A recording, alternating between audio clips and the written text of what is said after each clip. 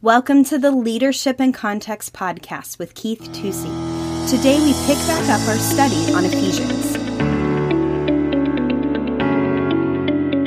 Hi, this is Keith Tusey. Welcome to Leadership in Context. We're going to continue our study in the book of Ephesians today. We're going to be in chapter 3. If you haven't listened to the first two podcasts on Ephesians, I'd encourage you to do that. One of my objectives here is to really give you confidence with some keys of interpretation. And sometimes when you just learn to break down one book, it's like a key to the kingdom, and it really helps open up a lot of other things. Just a couple key things about the book of Ephesians. The book of Ephesians was written to a region, not just a church. The book of Ephesians is amazingly non-corrective. In other words, the Apostle Paul doesn't say, listen, I got to talk to you about this or that. There are exhortations about holy living. They're general exhortations. But the biggest thing about the book of Ephesians is it's a picture. If you put the word vision in a lot of what the Apostle Paul says, then I think it would help us to contemplate what he's seeing. But what he's seeing is not a vision. What he is seeing is the theology, the God investment of God in his people and God in his church. So why don't we do this? Ephesians 3, chapters are man-made, but if you go to chapter 4, the very first verse, it says, therefore, I, the prisoner of the Lord, implore you to walk in a manner worthy of the calling which you have been called. So, Ephesians 4 is a conclusion, obviously, of Ephesians 3. Therefore, that's a conclusion. And he says that you might walk in a manner worthy of the Lord.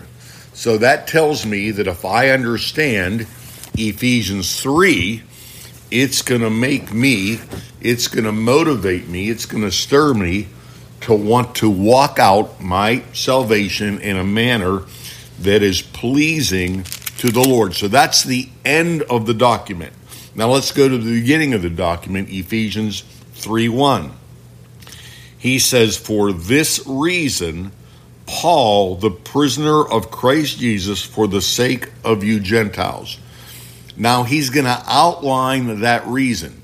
He's going to give us the reason why he's in jail, and ironically, he's really not complaining about it. I don't think he's thrilled, but he's in jail for a reason. He's not in jail because he accidentally did the wrong thing. He's not in jail because the devil is Lord of his life. He's in jail because Jesus is Lord of his life, and he has a revelation that he's sharing that is worth going to jail over. It's the reason. Look at verse 2. For indeed, if you have heard of the stewardship of the grace or of God's grace, which was given to me for you. In other words, the stewardship, the treasure. God gave me something very valuable that I'm a steward of. I have to protect it. I've got to disseminate it. I've got to make sure it has a legacy, and it's for you. It's not for me, it's for you. So this is the reason that I'm sitting in jail. I don't know about you, but I want to listen to a guy like this. Somebody is sitting in jail, and they're doing it for a reason. It's very purposeful, and somebody else is going to benefit from it. I want to hear what that person is going to say. Now, verse 6 makes it so obvious.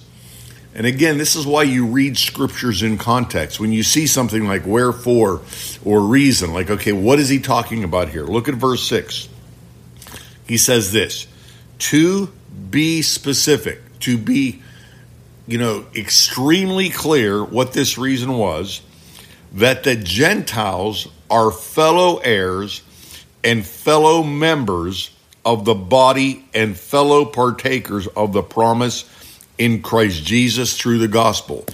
So he gives us three things that the Gentiles, non-Jews, are completely equal with Jews about. There is no distinction. Let's go over them.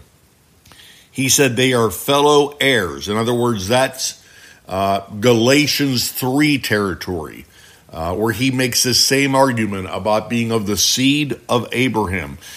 As a Gentile person, a non-Jewish person, a non-Hebrew person, you are not a stepchild. You have no less favor, no less grace, no less inheritance.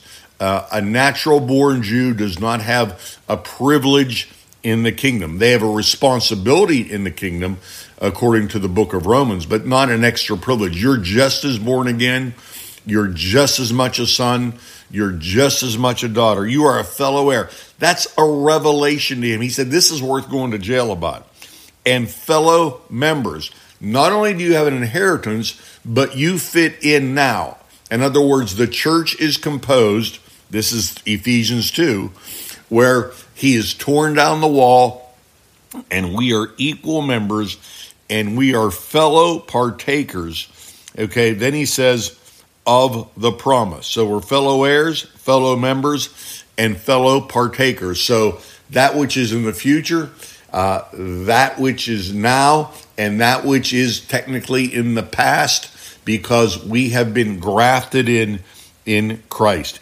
He said, that's the reason I'm doing all this. If you could understand, one of the problems today, I think, is that salvation is so plentiful and that it's so easily preached that we take it for granted. Jesus dying on a cross does not even shock us anymore. Jesus being raised from the dead it's just like a historic fact. But he's telling us why these things are done here. He's giving us a picture.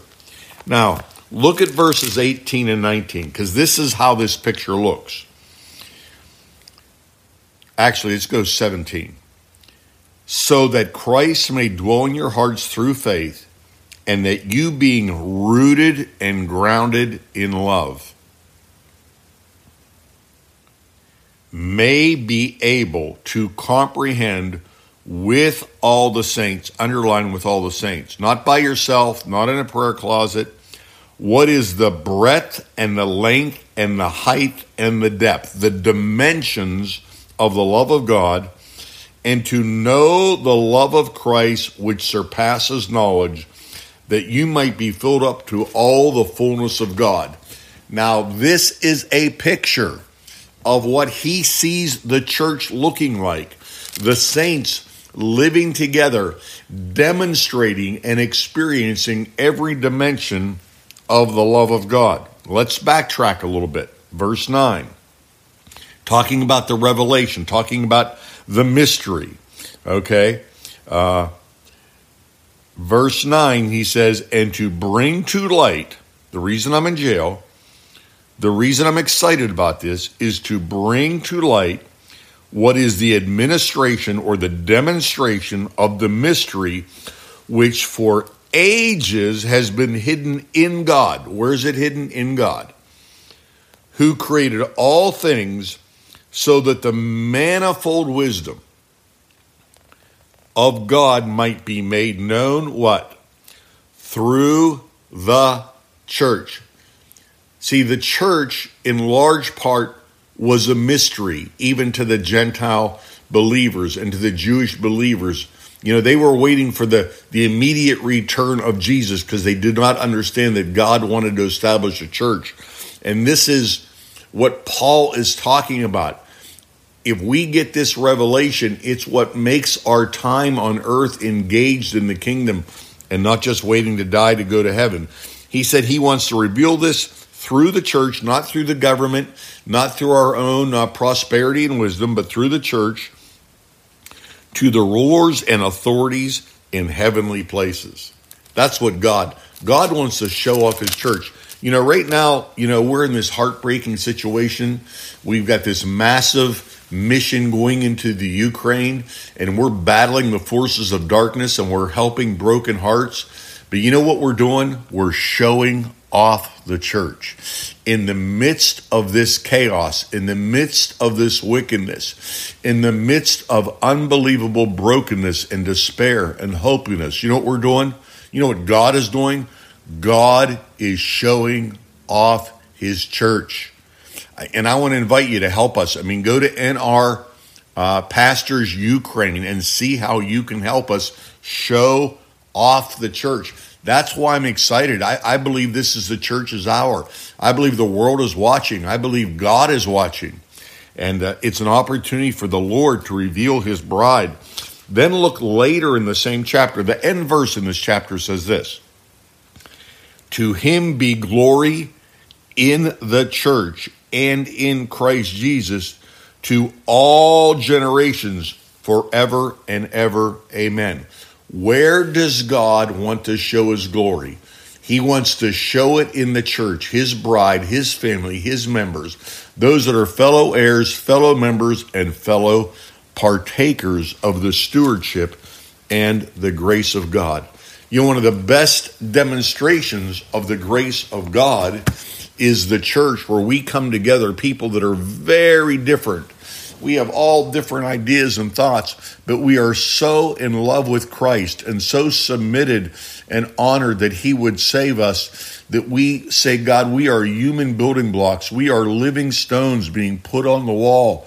And we love it, God, even when hell is breaking out, that you show off your church. God, even in my own life when things are going wrong, when you show off your church.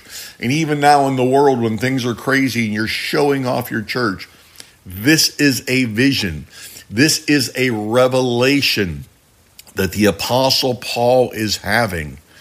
The corporate entity, the church being an extension of the nature of Christ, where Christ reigns in his church so he can reign through his church. That's what I'm praying right now, God. Let your kingdom come. Reign through your church. Hey, God reigns through his church by reigning through you. So you are radically connected to a local church. That's where the glory of God is. And again, I want to encourage you to help us show off the church of Jesus to all the world right now. Let's really wave the flag of the kingdom of God. Thank you for hearing my heart. I would encourage you to go and read Ephesians 3 today. It's 22 verses. You can do it in a few minutes. And ask God to see what he was showing the Apostle Paul. This is Keith Tusey for Leadership in Context. Christ reigns in his church so that he might reign through his church. God wants to show off his bride. Now is that time.